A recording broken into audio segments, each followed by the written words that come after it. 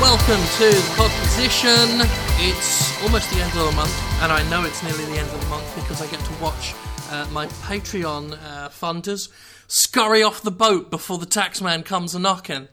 That's something I've noticed. I shouldn't complain because I still, have a wonderful amount of people helping make stuff like this possible.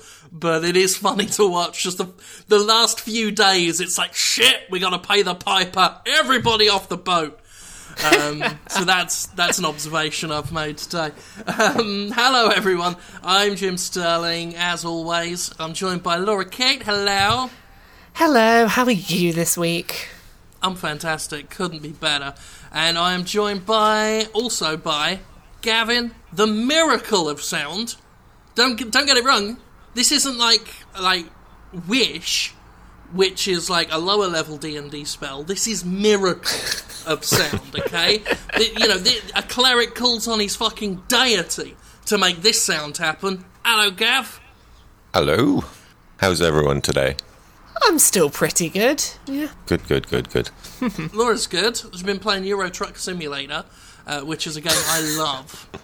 Yeah, Really? I've been driving a truck around the UK today. I keep going back and forth between Southampton and Dover. I can't afford my own truck. I did a U-turn on the motorway. I knocked my truck over sideways, so it was on its side. I was 3 hours late to deliver something somewhere. I'm having a lot of fun. It's a pretty hard game, actually, isn't it? I find it pretty difficult. It's tough. My favourite story of how hard that game is, it started raining and I realised I didn't know how to turn the windscreen wipers on, and I was barrelling down the motorway, so I'm pressing the buttons on my keyboard, and I turned the engine off. So I managed to turn my engine off at 70 miles an hour down the motorway, approaching a corner in the rain in the dark, because I couldn't find the windscreen wipers. And it's at that moment you think the real Euro Truck Simulator begins here.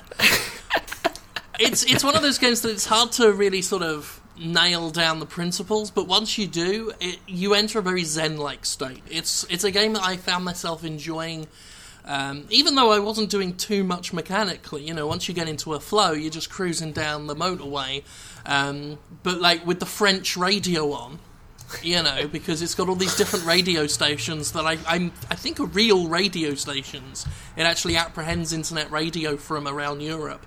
And so I got French radio playing, cruising down the motorway, making sure that the structural integrity of my frozen peas are at a high enough ratio. Feeling good. It's a game that you think is a joke because there are so many. This was really before when it first came out, and when Euro Truck Simulator 2 came out and got a lot of attention, it was before like all these big simulators came out and turned the whole thing into a running joke. But even back then, people were like they bought it because they thought it was a laugh, because everyone's raving about how good it is. There must be some irony there, and then you play it. And that's how I played it. I thought it was all ironic praise, and then after 10 minutes, it's like, I see why people like this, and then I couldn't stop playing. It's crazy just how many simulators there are, isn't it? I mean, what doesn't have a simulator these days? There's a lot of useless simulators, and this is one where it's like, no, this is actually a pretty good simulation of what you're doing. Yeah, like it's a functional... It makes you... This is how it must feel to be a European truck driver, lonely on the road, listening to, the local sounds. I want to play the Irish Postal Service simulator where you can, play the postman as he, stops for a cigarette break and throws people's music instruments around in the back of his van and stamps on them and breaks them. Funnily enough, that sounds a lot like the United States Postal Service. Is that a fragile thing you have in this package? Let's see if we can smash it up so that it fits in the mailbox.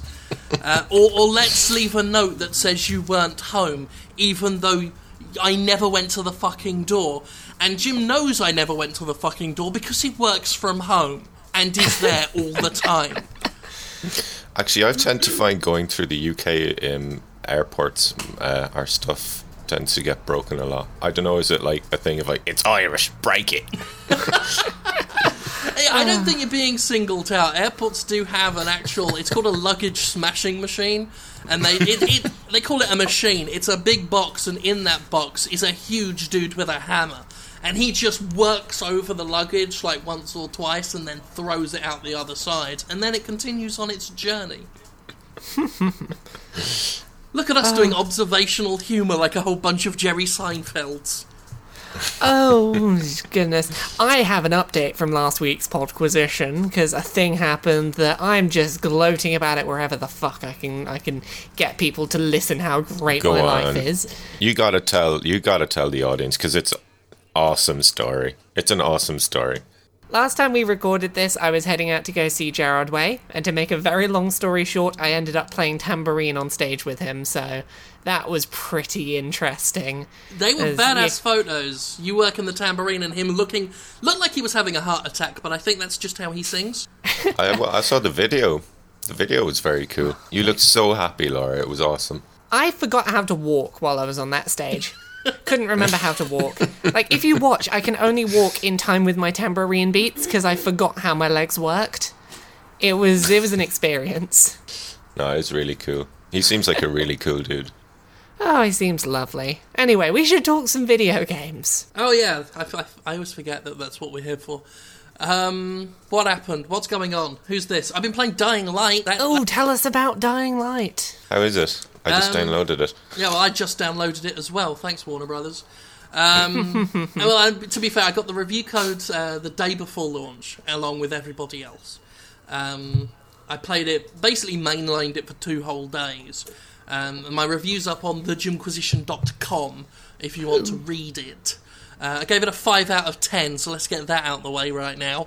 Oh dear. That must mean it's fundamentally broken and you see no value in it and you think it's the worst game ever. Is that right? Well, of course. Yes, that is the lowest score a game can ever get.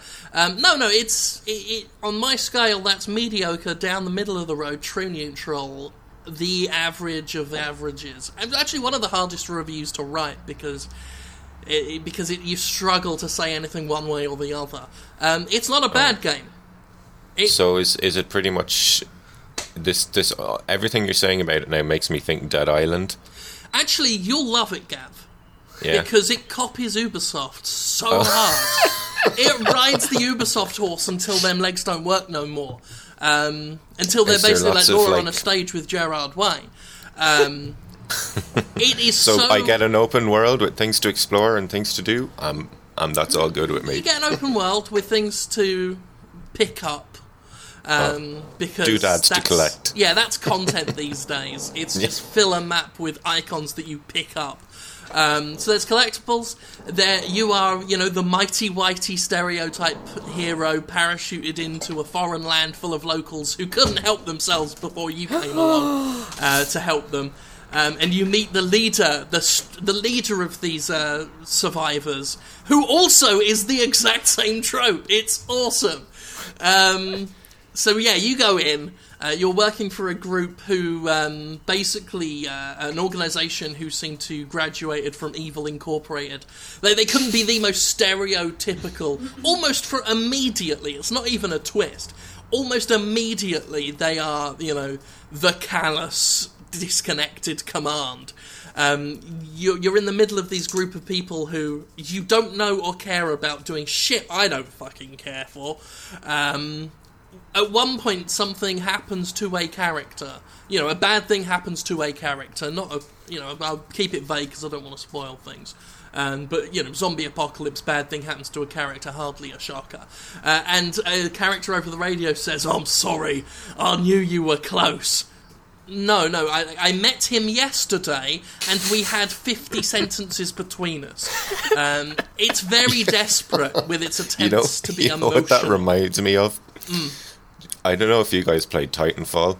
Oh yeah. But there was like one part of that where they do the campaign like through the multiplayer, and there's like this one part where this dude is on your radio going, "It's been an honor serving with you," like making this heroic sacrifice. And who the fuck are you, dude? Yeah. Am I supposed to be feeling emotions about this? Because who the fuck are you? Like I said in the review, it reminds me of a sociopath trying to mimic human emotions and overdoing it because they don't know how people actually feel.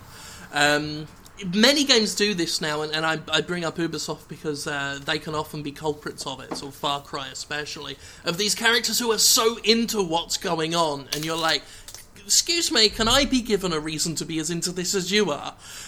Because these guys have all these NPCs have history with each other, history with the region and what's going on, and you're there supposed to be this duck, like fish out of water, but they never integrate you beyond that, so you remain a fish out of water and remain unconnected to the events. And so it's when they start talking to you like, oh, this matters so much, I have many feelings, you're like, I don't have those feelings, mate. What are you on I'm about, sorry. Jim? You don't have the gruff man feelings. You got to feel about these things.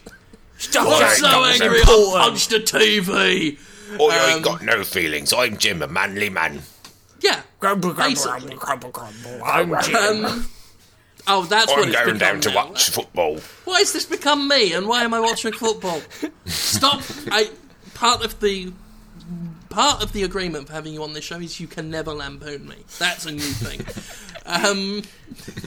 Jim's going to go down the pub now and see some girls and go, oi, oi, oi, oi. Why have I become this white? I was born and raised in Erith, but I am no Okay. white van man. I apologise, Jim. This is going to be my final episode of the Podquisition because I can't do this if I'm not allowed to lampoon you. That's just not going to work for me. Alright, well, I may amend the contract to allow for it. So yeah, that's Dying Light. It's not bad, but that's because it's not ambitious enough to risk ever being bad. It's so play it safe, so by the numbers, zombies, crafting, radio towers you got to climb, collectibles on the map, even the day-night cycle, which was the big thing. Like when I played it 2 years ago at PAX Prime, I was very excited for it because it was this awesome game of run out during the day and run back while it gets dark, because that's when the monsters, like the zombies, mutate into scary things. And then in the full game, it's just, I don't know, just a light stealth mechanic, and the zombies are so stupid that you can easily outmaneuver them, and you're rewarded for doing so. You get extra XP at night, and especially if you get caught by the enemies at night and run and evade them successfully.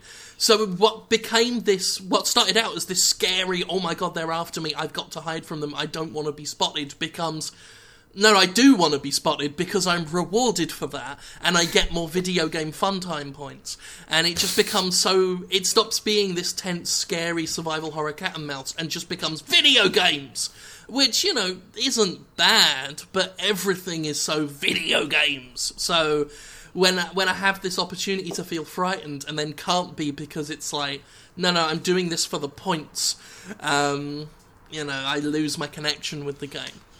So you'll love it, Gav. Cool. Yeah, I don't want you to feel bad. You'll love it. And that sounded like I was being insulting. Like, this game is shit. Oh, you'll like it, Gav, you little man, you. Well, speaking of different tastes, guys, I got further into Resident Evil HD, and that game is very tedious. Yeah, I you're was over very it. kind of. I mean, it's really good, and the mansion is a fantastic masterpiece of level design. But holy fuck, looking at Doors Opening Simulator 2015, like half your time in that game is watching doors opening. Yeah, it's one of those things where it's like, I'm torn between I want them removed, but then I worry I'd miss them if they were gone, so I'm in this horrible Schrodinger's door situation. I recently went back and replayed Luigi's Mansion, and I felt the complete same way about its doors. Was like, I want to not have to watch this slow door opening animation anymore, except I know if it was gone I would miss it, because just little It's like shaky hand Luigi, I'd miss him. Maybe if they just left it in for the first time you enter each room, but with the inventory system the way it is, you're backtracking to and from these corridors so many times, and with the rooms the size they are, there's no excuse for the loading screens to be that long, really. Well, I heard you could tell at least in the original PC port of it, unless I'm reading it wrong. I heard you could turn them off on the PC version. I don't know if you can do that now with this re-release, because I know you can't on PS4, because I looked. I don't think so. Yeah, like, I'm sure there was some instance where they could be turned off. Like, if you had the option, because you're right, they were originally on the PSX version, not because it made the game scarier. In fact, I need to do a Jimquisition on this, because there are so many things in Resident Evil that people think exist just to make it scary, when there was some other reason for it. But yeah... Like the controls. Yeah, there are many misconceptions about the controls. There are lots of happy accidents. There are lots of happy accidents. Do you know what I think is so funny? Is that you either use the terrible tank controls or use that new control where you'll be running to the side, then the screen will change camera angle and you'll turn backwards instinctively and run back into the zombie's arms. But then I quite like the tank controls. I've been replaying Resident Evil 2, as I said last week, and honestly, people... Again, another misconception about what makes it scary. People are like, well, part of the reason why the game is so scary is because the controls are deliberately shit. And it's like, playing Resident Evil 2, I feel many elements of it, due to the simplicity of it and the way they dealt with their limitations. So much of it has aged better than the modernisation of the series that began with Resident Evil 4. I find going back to Resident Evil 4 tougher than going back to Resident Evil 2, because I just feel the simplicity in that archaic design let it age a lot better. It's part of the principle as to why something like Tetris feels so timeless, whereas something like Gears of War depreciates quicker. You say that Tetris feels timeless. As we learnt recently, it doesn't necessarily feel timeless. It can age pretty badly if Ubisoft get their hands in the jar. Tetris that isn't published by Ubisoft is timeless. Yes. Yes. Even the most timeless of things stop being timeless when Ubisoft touches them. Yes. In fact, they stop being many things once Ubisoft touches them. But that's enough for that. I'm sure we've got no reason to talk about Ubisoft this week. We do have a reason to talk about Ubisoft this week, though, Jim. Good! I'm so glad you said that. So, I don't know how to feel about this story. Basically, it's a weird one. Yeah, there are people who had Far Cry 4 keys on PC that stopped working, and they found that their copy of Far Cry 4 was just disappearing from their PC, and it turns out Ubisoft had been disabling certain keys bought through third-party resellers. So this is not people who've bought it through Steam or Origin or Uplay or whatever the fuck you buy it through.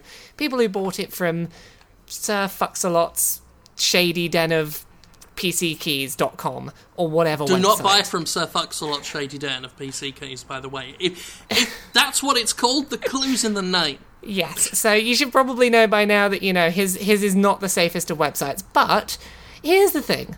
You buy your keys through him and you think, okay, well, I paid for it, the key works, everything's fine. And then your game disappears. And Ubisoft, it turns out, they've turned around and said, oh yes, your PC key that you bought through this reseller was bought using a stolen credit card. So we're going to take away your copy of the game that you paid money for to someone. But the people who stole the keys and that bought them with shady credit cards, they're not entitled to repay you. They don't have to pay you back. So the people who bought these third-party keys no longer have the game, and the people who sold them have the money. So that's a story. It's one of those instances, one of those rare instances where, as much as I love having a crack at Ubisoft, it's a delicate enough situation to where I kind of get it. Well, I get why they would disable access to the game. Yeah. Well, I get that the idea is like those people who've had it disabled will not buy from a third-party reseller again because they'll be worried of that happening. That's the idea. But in this particular instance, it feels like the downside is obviously that you're punishing consumers rather than the people who, actually stole from you. That's obviously where it gets more complex, because in this situation, Ubisoft have not really been affected. The resellers have just gotten free money, and the people who bought the game got fucked. And you are right there. That is... again, I see why Ubisoft did it, but at the same time, it really fucking sucks that Ubisoft did it. Yeah, well, this is why I said I didn't know how to feel about it, because it's like, I completely understand why they did it, what they're hoping to achieve, and they will probably be successful in scaring those consumers away from third-party resellers, but also, this is not a way of dealing with that problem that punishes the people who did the thing wrong and avoids punishing the customers who you want to keep buying your games. It doesn't help, and I guess their logic would probably be that if they disable it, then if they still want to play Far Cry, they can repurchase it from them, and then Ubisoft gets their money. But it is tough. I mean, I'm not too up on the law for physical stuff, but I mean, if you buy a stolen car and the cops find out, I mean, it's not your car.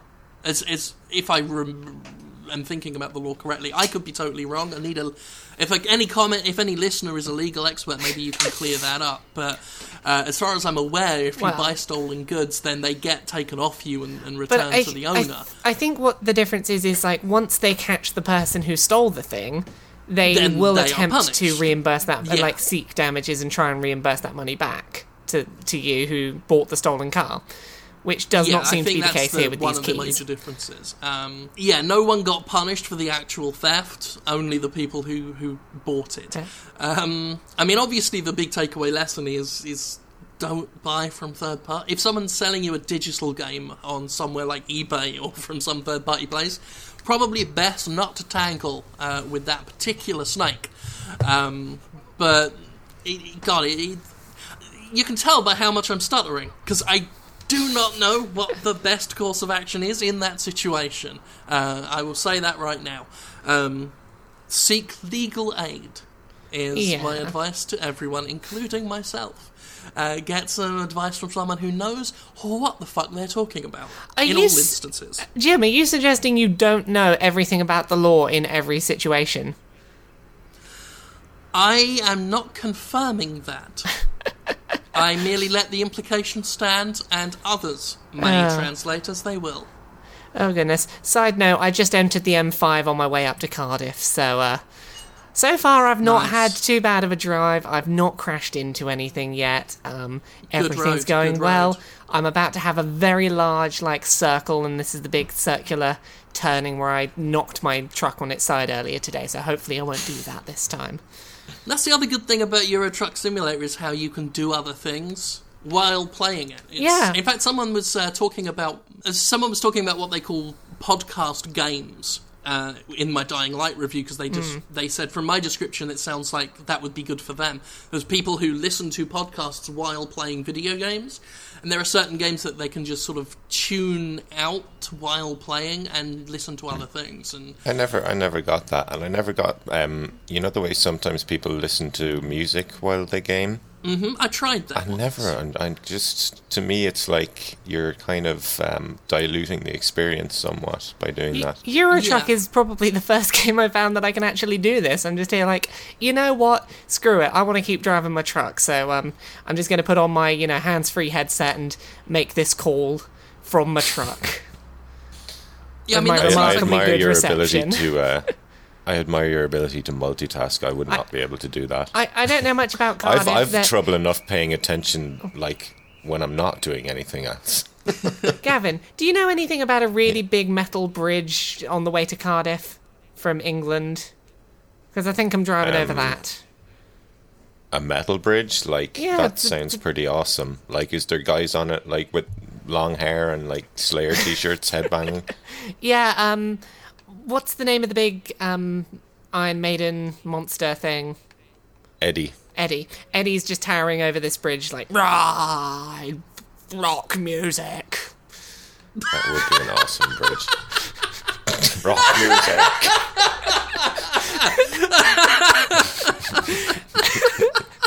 I can just imagine it.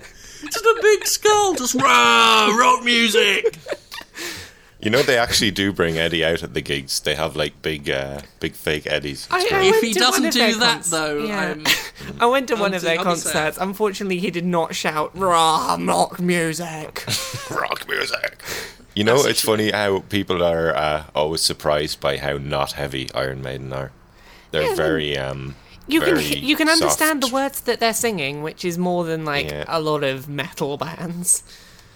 I wish They're more would probably do my it. favourite band, actually. I do wish more that sort of in that area of like I wish more metal would put a lot more melody into their stuff, because there are some like Cradle of Filth when Danny Filth isn't just sounding like Starscream and Dr. Claw fucking each other. They do some fantastic shit. It's all the that I don't quite get. I have Cradle of Filth story I'll link today. you a lot of stuff. There's hundreds upon hundreds of very melodic metal bands. I love that Yeah. stuff. It's you have to find them. That's the thing. I kind of love my iPod in that I've told this story before, but I love when my iPod just goes between Dolly Parton and Cradle of Filth. It's my favourite thing on shuffle. Oh, fuck off! There is a fucking car that's just parked in the middle of the road. It won't let me get past. And I'm on a junction. It's parked in the middle of a fucking junction, and it's just not moving. When I used to play it, because I don't anymore, because I would never do anything else. Nothing pisses me off more in any driving simulator game than when the cars just sit there. Well, and because it's not like Grand Theft Auto or Saints Row, you can't get out and then kick them out of the car and Well, take it. Here's the Or problem. just plough through them. Well, here's the problem I've got. I can't overtake the thing because it's on a junction, and even when it starts moving, I'm now on 0 miles an hour at the bottom of a steep hill. Because I should have been because this is a junction just coming off a motorway, I should have had speed. So I'm going to be trying to climb a hill on a heavy truck with no speed because this fucking car's stopped in the fucking junction. It's horse's ass. It's horse's ass. It is horse's ass. That's what it is. Thank you. Fucking video games. Think of the frozen peas, Laura. Think of the frozen peas. They've got to get there on time. I'm taking They've got to get there. This looks like it's June. Are you going to Cardiff or from Cardiff? I'm going to Cardiff with a truckload of Christmas presents, though it looks like it's June. Okay. It does not look like Christmas. You have to make sure some poor little Welsh kiddies are going to get their Christmas prezzies. I mean, come on. Can you? I mean, living in Wales is bad enough anyway. I can't put up with this fucking other drivers on the road. Like, somehow I'm still flawless on this particular drive, but it's not for lack of wanting to rear end these fuckers. This is making me so fucking angry. I've never been to Wales. Have you guys been to Wales? Yes. When I was very young, I bought a baby boglin there. I could have bought a baby boglin from anywhere, but I got one from there. It glowed in the dark. So I went to Wales won. for a single day. I went to one shop on the high street and I went home. Nice. Yeah. That's the best way to do Wales. I was just like, I went to Cardiff, I went on one shop on the high street, and I went home. I felt like I'd seen enough of Cardiff at that point. I was there for a week when I was about maybe 10 years old, in a big house, like this big stately manor type place that had dorms, because I guess kids went there on field trips and stuff. And that is the first time I ever saw Reeves and Mortimer. Was an episode of The Smell of Reeves and Mortimer on the TV in the room. Almost fell in a river, didn't. Walked in a lot of mud, saw the River Severn, bought a baby boglin, went down a mine shaft, and that was all I can remember. Oh. I do remember one teacher being annoyed at us for pretending we were asleep when we'd been up playing with Ajax. I fell in a river once. I fell in a river as a teenager on a school trip. We were now kiddies. This is like a sliding door drugs scenario. are bad. Drugs are bad, and I don't do them anymore. But back in my teenage days, we dabbled a little, and we were doing some substances, and a car backed up over a bridge, and I took a step backwards and fell off the fucking bridge into the river. And this was in the Gaeltacht, which is the Irish-speaking area. So we were brought down here to learn to speak Irish. So I had to go with all my fucking wet clothes and explain to the teacher in Irish how I had fallen into the river. Oh, goodness. This is like a sliding door scenario, though, because I didn't fall in the river, and you did as a kid. Yeah. So I believe we were once one person. And our lives went in different ways, and yet somehow still crossed paths. as you became a kind of a pop star, and I became a fat blogger. So the falling in the river was the turning point. Basically, if any kids are listening, and I know they do, I've got impressionable youths who listen, if you ever see a river, especially in Ireland or Wales, any place sort of with a tertiary connection to the United Kingdom, if you see it, jump in it. If you want to be a rock star. You too could turn into Jim Sterling. Yeah, well, you almost fall in it if you want to be me. So you just sort of slide near it and then stop yourself. Yeah. Or if you want to be an Irish musician, jump right in on drugs. And that's my advice. It's more like fall right in. Fall off a bridge. Trip over and fall right in and ruin your lovely Walkman. There's a third path you can take, which is the path I took, which is that I ended up in the river many years earlier at the age of about 7. I had just learnt to ride a bike without stabilisers, and I fell off of the path I was cycling on, through several patches of stinging nettles, then into the river.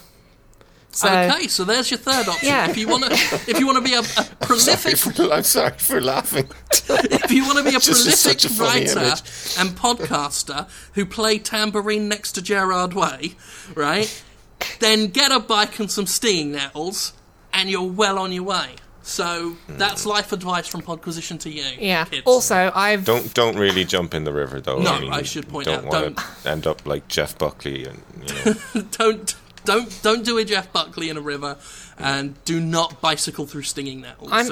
That's the disclaimer. I'm having a very bad time over here. I got my truck stuck on some railings. I am 30 seconds away from where I'm supposed to be dropping off these kiddies' toys, and I can't do it because I stuck the front of my lorry on some railings. So the entire rest of this episode is going to be me stuck at 7 o'clock in the evening on this railing. Just, fuck it, I can't get off the railing. That sounds like my school days. Oh, I managed to get off the railing, but I crashed into a car. This is not...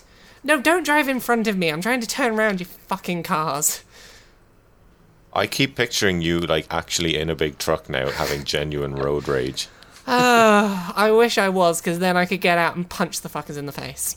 Which I can't do. That'd be a fun you're gonna have to go and play GTA after this, just to satisfy that urge to exercise speed down the demons. Yeah. Or Red Faction Guerrilla. Did you ever play that game? No, but if it will let me... When you get in your car in that game, it becomes the heaviest object known to man, and smashes every other vehicle out of the way. It's brilliant. Oh. It feels like when you smash a building in Guerrilla, it feels like you are breaking glass, but in this really therapeutic way. The way that... Because the buildings don't just fall apart and crumble, they come off in bits like shards. It's beautiful. Although, controversial opinion, I actually enjoyed Armageddon, Red Faction Armageddon, a bit more than Guerrilla, and I know that's... yeah, I was going to say it went for the Dead Space 3 train of sequels, which is let's take everything that was good about the game and remove it. I don't know what it is, because I know it's smaller and more linear and constrained. Yeah. And it's all in tunnels. And it should be... I know, everything it does should be bad. I should find it distasteful, but there was something about it. I didn't think it was brilliant, but there was something that I enjoyed. The magnet gun was genius. I mean, that was an inspired... It was pretty fantastic. I have some video game news to talk about, because, someone's got to keep this thing on the video games track. Says she as she's stuck in a traffic jam. Hey! I started a new mission. I'm going from Grimsby to the Netherlands now. But no, talking about countries, Greece. Greece is a country that has a fucked up economy. They're going to sort everything out now because Valve's economist is going to potentially become Greece's finance minister, which I think means that Greece is going to be the greatest economy in the world through the sale of hats to its national people. That is brilliant. If you commit a crime in Greece, the finance minister comes and takes all your trading cards away. And then he sells them himself for 50 pence each, and the country is saved. Yeah, absolutely. That's brilliant. parking violations, right? If there are too many of them in a given year, Half-Life 3 is pushed back another 10 years. I think Half-Life 3 is just never coming out. It's just... I think it is the entirety of Greece. This is a meta thing. The Greece country is is Half-Life 3. Yeah, and then when people it's say, not where too is far it? off They're like, to be it's honest. already here. It's Greece. And then everyone goes over there, spends all their money, tourism just goes through the roof, finance minister gets praised, comes back to Valve with the rewards, which is novelty plates for smashing. Is that the export of Greece, novelty plates? Novelty plates for smashing. That was the only stereotypical Greece thing I could think of that didn't involve me dying. What else did Greeks... They invented gayness, and they invented... Did you say they invented gayness? Yeah. That's a Father That's a Ted Father reference. Ted joke. Yeah. Yeah. They invented gayness! I hear you're a racist now, Father. That's a good episode of Father Ted, if anyone wants to watch it. They're all good. All They the are all episodes good. of Father They Ted. are all Father good. Ted. But that one's particularly good, where he accidentally becomes a Nazi. Yeah.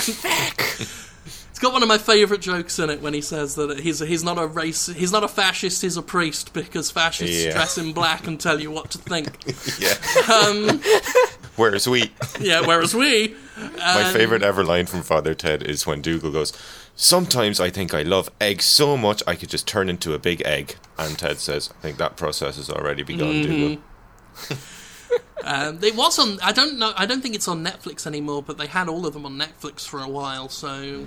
I will update this podcast as soon as it comes back, because that stuff's normally cyclical, so... It is pretty That great. show was pretty controversial here when it came out, actually, because they wouldn't even make it in Ireland because it was making fun of the church. So they had to make it over in England and then ship it back here. Well, not ship it, but you know what I mean. Broadcast it back here. Pretty controversial at the time. I remember one episode of that programme called Kicking Bishop Brenham Up the Arse, and that is all I remember of that show, is Kicking Bishop Brenham up the arse. We at school we used to shout, because in the follow-up episode to that, where Bishop Brennan gets kicked up the arse and is such a... He is not used to disrespect, so he just basically blue screens and is in this sort of catatonic state until he meets the Pope. And it then takes him a while to reboot. Just screams, like the Pope comes to meet him, he just screams in the Pope's face, "He did kick me up the arse!" And then just pushes the Pope out the way and runs back. And then there's that image of him running to the house with his bishop robe behind him like a cape, just Crilly! Crilly! It is one of my... And what about this cabbage? Also, that show was from like, that show, I got the phrase "you little bollocks," which I call everyone You little these bollocks. days. Don't call me Len, you little bollocks. You little bollocks. You know, it was so accurate of Ireland at the time, that show, especially with like the culture stuff. Like, most of our culture, apart from our music in that era, was pretty much like cheap knockoffs of something else from another culture, if you get me. Like the episode where they're at the fairground, and it's like this really cheap, shitty version of an amusement park that you might find in, like, what's that big English one called? I don't know. Alton Towers. Yeah, but Ireland actually really was like that at the time, and it was bitingly accurate. Great show. It was a good show. And so that is Podquisition's Irish television recommendation of the week. Video games. See, they want to make a sitcom about the famine now? I heard about that. Yeah, it's a big controversy. I say go ahead and do it. Risky, but at the same time, it wouldn't be the first time, that something like dark like that has been used as the backdrop for a comedy. I mean, the World War I series of Blackadder Goes Forth, was like not only fucking funny, but like emotionally affecting and incredibly like vicious in its takedown of that style of leadership. People forget that comedy is often a fantastic way of creating empathy. Mm-hmm. Yeah, I mean, it if you set it against a tragic backdrop, like, some beautiful art can be made. So I'm not about to write it off. I mean, as soon as I hear that, say, Graham Norton's in it and is just going to be like going, "I'm feeling hungry." Yeah, To be fair, Graham Norton was in Father Ted and he didn't ruin it. Well, he didn't ruin it, but he's maybe not someone you want in a sitcom about the Irish famine. Yeah. In Father Ted, as Father Noel, he was fantastic in Father Ted. Oh, amazing! They would have to be sensitive with it, but I think it could be a good thing because people don't really understand what actually happened in the famine very much. Like you get a lot of Americans who say, "Oh, the potatoes died, and that's what happened." And it's like, well, not really. There was more than enough potatoes. Just England took them all. You bastards! Yeah, I accidentally detached my trailer and drove off a bridge. Oh no. I'm really sorry. I didn't mean to put all that colonial guilt into you. It's not ideal. I know, we didn't need to do that, Laura. We were here talking about historical context. Is it the metal context. We're talking about historical context and, the Irish famine and everything, and detracting from the real issues of Christmas presents in Cardiff and going Laura, to Grimsby. did Eddie not catch you when you drove off the bridge? He's a pretty strong dude. He should be able to lift you back up. Yeah, problem is, I was trying to turn my windscreen wipers off. I detached the trailer. I then panicked and swerved off a bridge. So, yeah, shouldn't have done any of those things. Oh, well, you live and you learn. Some poor Welsh kid has just had their dinner ruined. Well, no, the presents are still fine. They're up on the bridge. I detached them before I drove into the river. I'm probably dead, but someone else can go drive them to the Welsh kids. If anything, what you've done is instigated a Mad Max scenario where the Welsh kids break into the trailer, distribute the presents among themselves, and then fight over it with bits of wood and wearing hockey masks, wielding, lead pipes wrapped in barbed wire. So, if anything, you've done Wales a service. I honestly believe that a Mad Max economy is what will save Europe. You talk about your fucking UKIP and all their shit, right? What about the post-apocalyptic scenario? I believe it will, first of all, right, it'll eliminate sexism, because everyone's going to have to fight for what they've got, and no one's going to turn down a set of able hands, right? So people's petty prejudices will be cast aside, right? Second of all, the economy will be fixed because money will be inherently worthless. That's one of the first things they do in a post-apocalyptic film to show how, pointless everything we have is, money's got no value now. Aren't we clever for pointing that out? Well, no. If it's that easy, right, just have an apocalypse. And then no one will give a shit about money. There will be no economic problems. Good. Education, no longer an issue, because the kids will either be dead or killing each other. So that's good, right? Housing crisis, not a problem. If you can kill the residents, you own the house. Fairly simple situation. Food, it'll last for as long as there are people to eat. So that's my pointed plan for a stable Europe. A stable Europe is a Are you sure you're still not Europe. just reciting British Empire history there, Jim? If you kill the owners of the house, it's yours now. It worked. It worked for a while. Is that how the potato famine happened? If you kill the owner of the potatoes, you get the potatoes. Yeah, that's exactly how. It was England's way of dealing with the world, basically, until the 90s. It was what it was England predicting how popular chips were going to be on a Saturday night. You see, so they had to be prepared for that. Yeah, no one ever sees it from their side of history. We've got all of these old newspapers and no chips to put in them. We need to make these frozen oven chips so that some idiot can eat one off the floor someday on a podcast. We'd better create the potato famine. I can't get on this bloody ferry. My friend ate old chips once. How old? Really old, to the point where people used to look at him and go, "Old chips!" like that.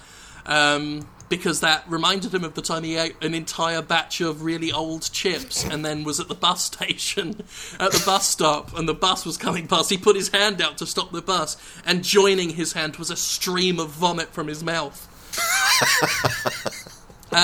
Most of my old sort of acquaintances from England, most of their stories involve poo or sick, so that's another little glimpse into my history. Why does that not surprise me at all? Yeah. There's a place I used to live which became legendary on sort of older podcasts I did, because I used to talk about it a lot, that was just called The Flat. And it was in Bromley, right on the high street. And one of my the thing that typified my living experience there, apart from the time where we tried to stalk Greg Scott, who was a TV host of Quizmania at 2 a.m. One of the most, the perfect glimpse into that flat was there was a stain on the wall, and nobody knew if it was Marmite, blood, or shit. It was definitely going to be one of those three things, and it was really a toss-up as to what it was, if not Marmite and shit, I mean, you're big, not really that big a difference there, to be honest. Well, very true. Although, incidentally, and I don't just say this to be different and look clever, Marmite, it's all right. I neither love nor hate it, despite what the commercials say about how polarising it is. I could take or leave it. I'll eat a Marmite sandwich. I might not. Can't put me in a box. Oh, can't put Jim in a box. Can't do it. Not possible. Well, yeah. It has to be a pretty big fat box. Joke. I was going to say it would have to be a pretty big do it, box. okay. Yeah, sorry. It's like you can't put him in a box that's not a big enough box. Not a big enough box because of my weight problem that I have. Because I feel bad now. I'm sorry, Jim. Guys. Okay. If it makes you feel less bad about the horrible mean joke I just made, I got a ferry to Europe in the truck, and I instantly crashed headfirst into a car because I didn't realise that this European country I've landed in drives on the other side of the road. So let that be a lesson. Yeah, I just went headfirst into a car. Make fun of me, and then you forget what side of the road to drive on in a different country. And I just realised I haven't been paying any attention to my map. I'm miles off course. I don't even know... my sat-nav isn't even telling me where the course is anymore.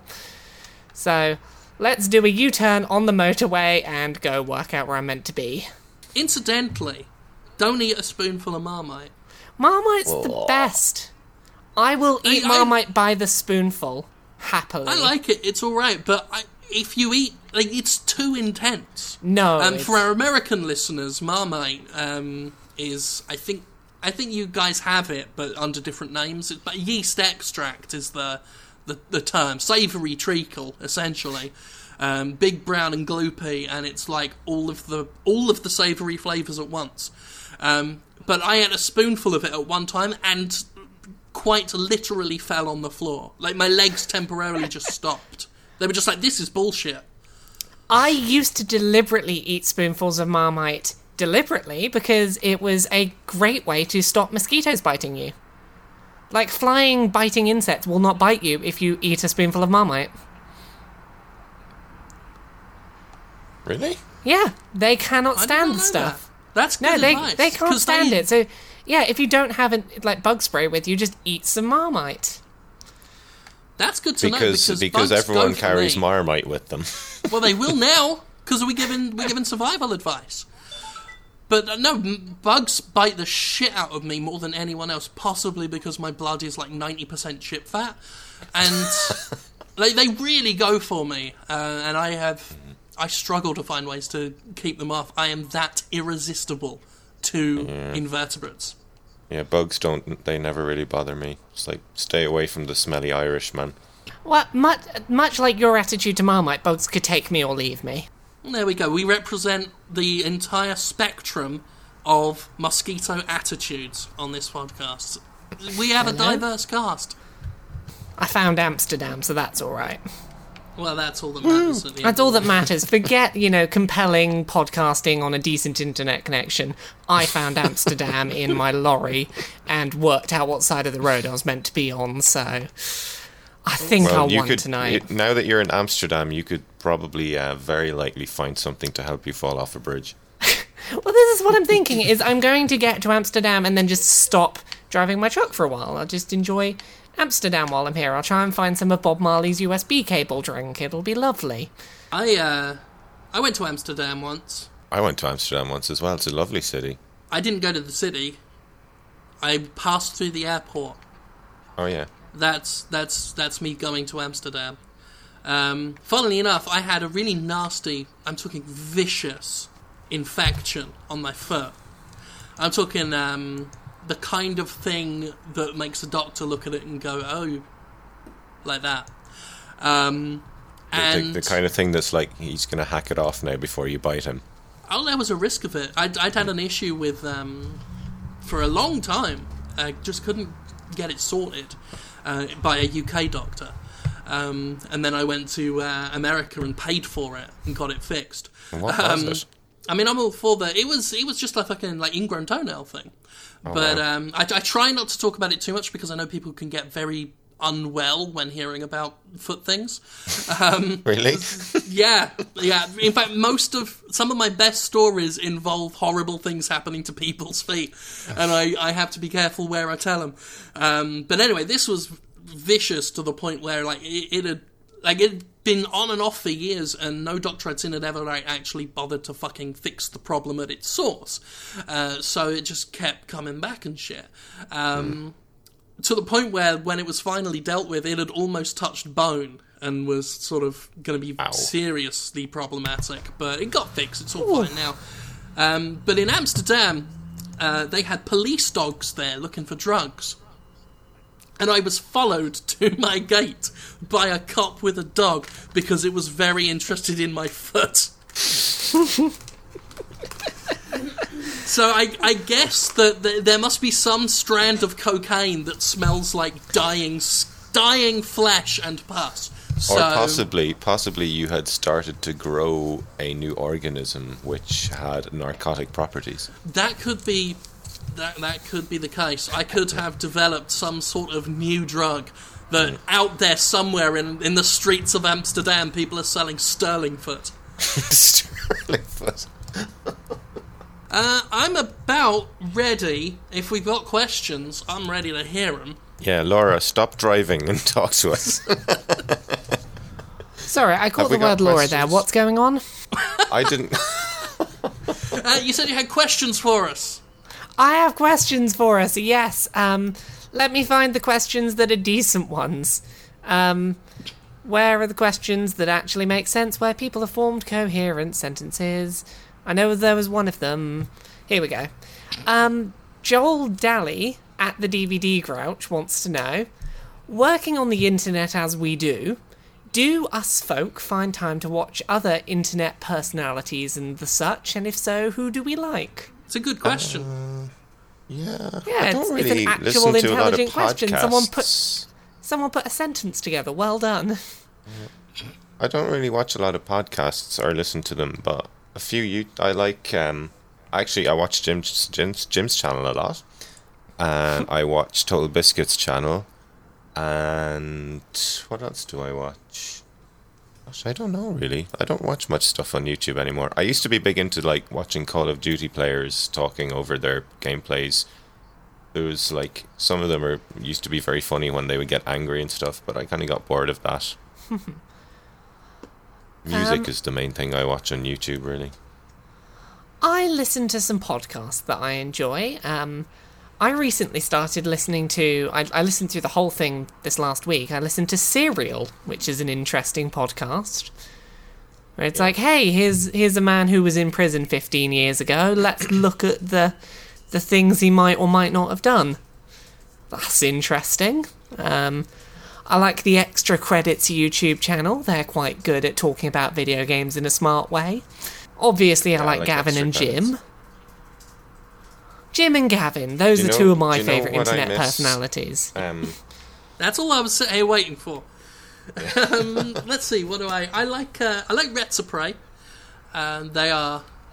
They're fun. It's slow beef and diabetes. They're good. Lee Alexander does really good Let's Plays. Her lo-fi Let's Plays, she's got one of those voices that just makes you just kind of half close your eyes and just feel nice. It's what's the word? Is it ASMR? ASMR, I think, is the thing. Yeah, it's very, very good stuff. So, and she does really interesting old Apple Mac adventure games and stuff. So that's good. I like Jeremy Johns is great. Jeremy Johns. Yeah, he does movie. He can be hit reviews. and miss. It's really, really good. He's your competitor, Jim. One I like that Angry Joe as well. Yeah. Angry Joe's a lovely guy. It's just a lovely boy. I knew him before he was famous. Great lad. One that I quite like, podcast-wise, for non-video game stuff, I really like the Digital Drift podcast, which is super, super, super long, in-depth breakdowns of films and TV series and things, and it's a lovely husband and wife couple that I've met, Alex Shaw and Sharon Shaw. They're both very nice. I love their work, so go listen to Digital Drift. It's smart things about stuff that's not usually video games. That's nice. I like Video Gamer. They do some wonderful original videos. Their YouTube channel is Video Gamer TV. They have a series called Your Old Da, in which one of them plays just the belligerent Scottish father of the other one, just reacting to video games. It's fucking wonderful. There's a video of him just wandering around, I think either E3 or GDC, with a Primark bag. And just the image of a man, this belligerent hairy Scot in a string vest with a Primark bag at E3 is just one of the funniest images. What else do I like? I like the Wolfgore show when he used to do videos. He was the one who did the very famous, the Olsen twins doing the pizza song in slow motion. And he has a whole bunch of videos, doesn't really do them anymore, but Wolfgore show is awesome. And I had one more. Northern Lion, I watch his Isaac Let's Plays. Ever since I became obsessed with Binding of Isaac, Northern Lion does really nice videos of that. Cool. I watch very nerdy music shows. They'll get the producers on and talk about the compressor they use on the last Kanye West album. I love all that kind of stuff. That was a good question. Was that it for coherent questions? That was a good question. It was a very good one. Yeah, well done, person who came up with a coherent thought. I do still need to set up some sort of proper official public area of question asking. I keep forgetting. That's it. Pure incompetence on my part.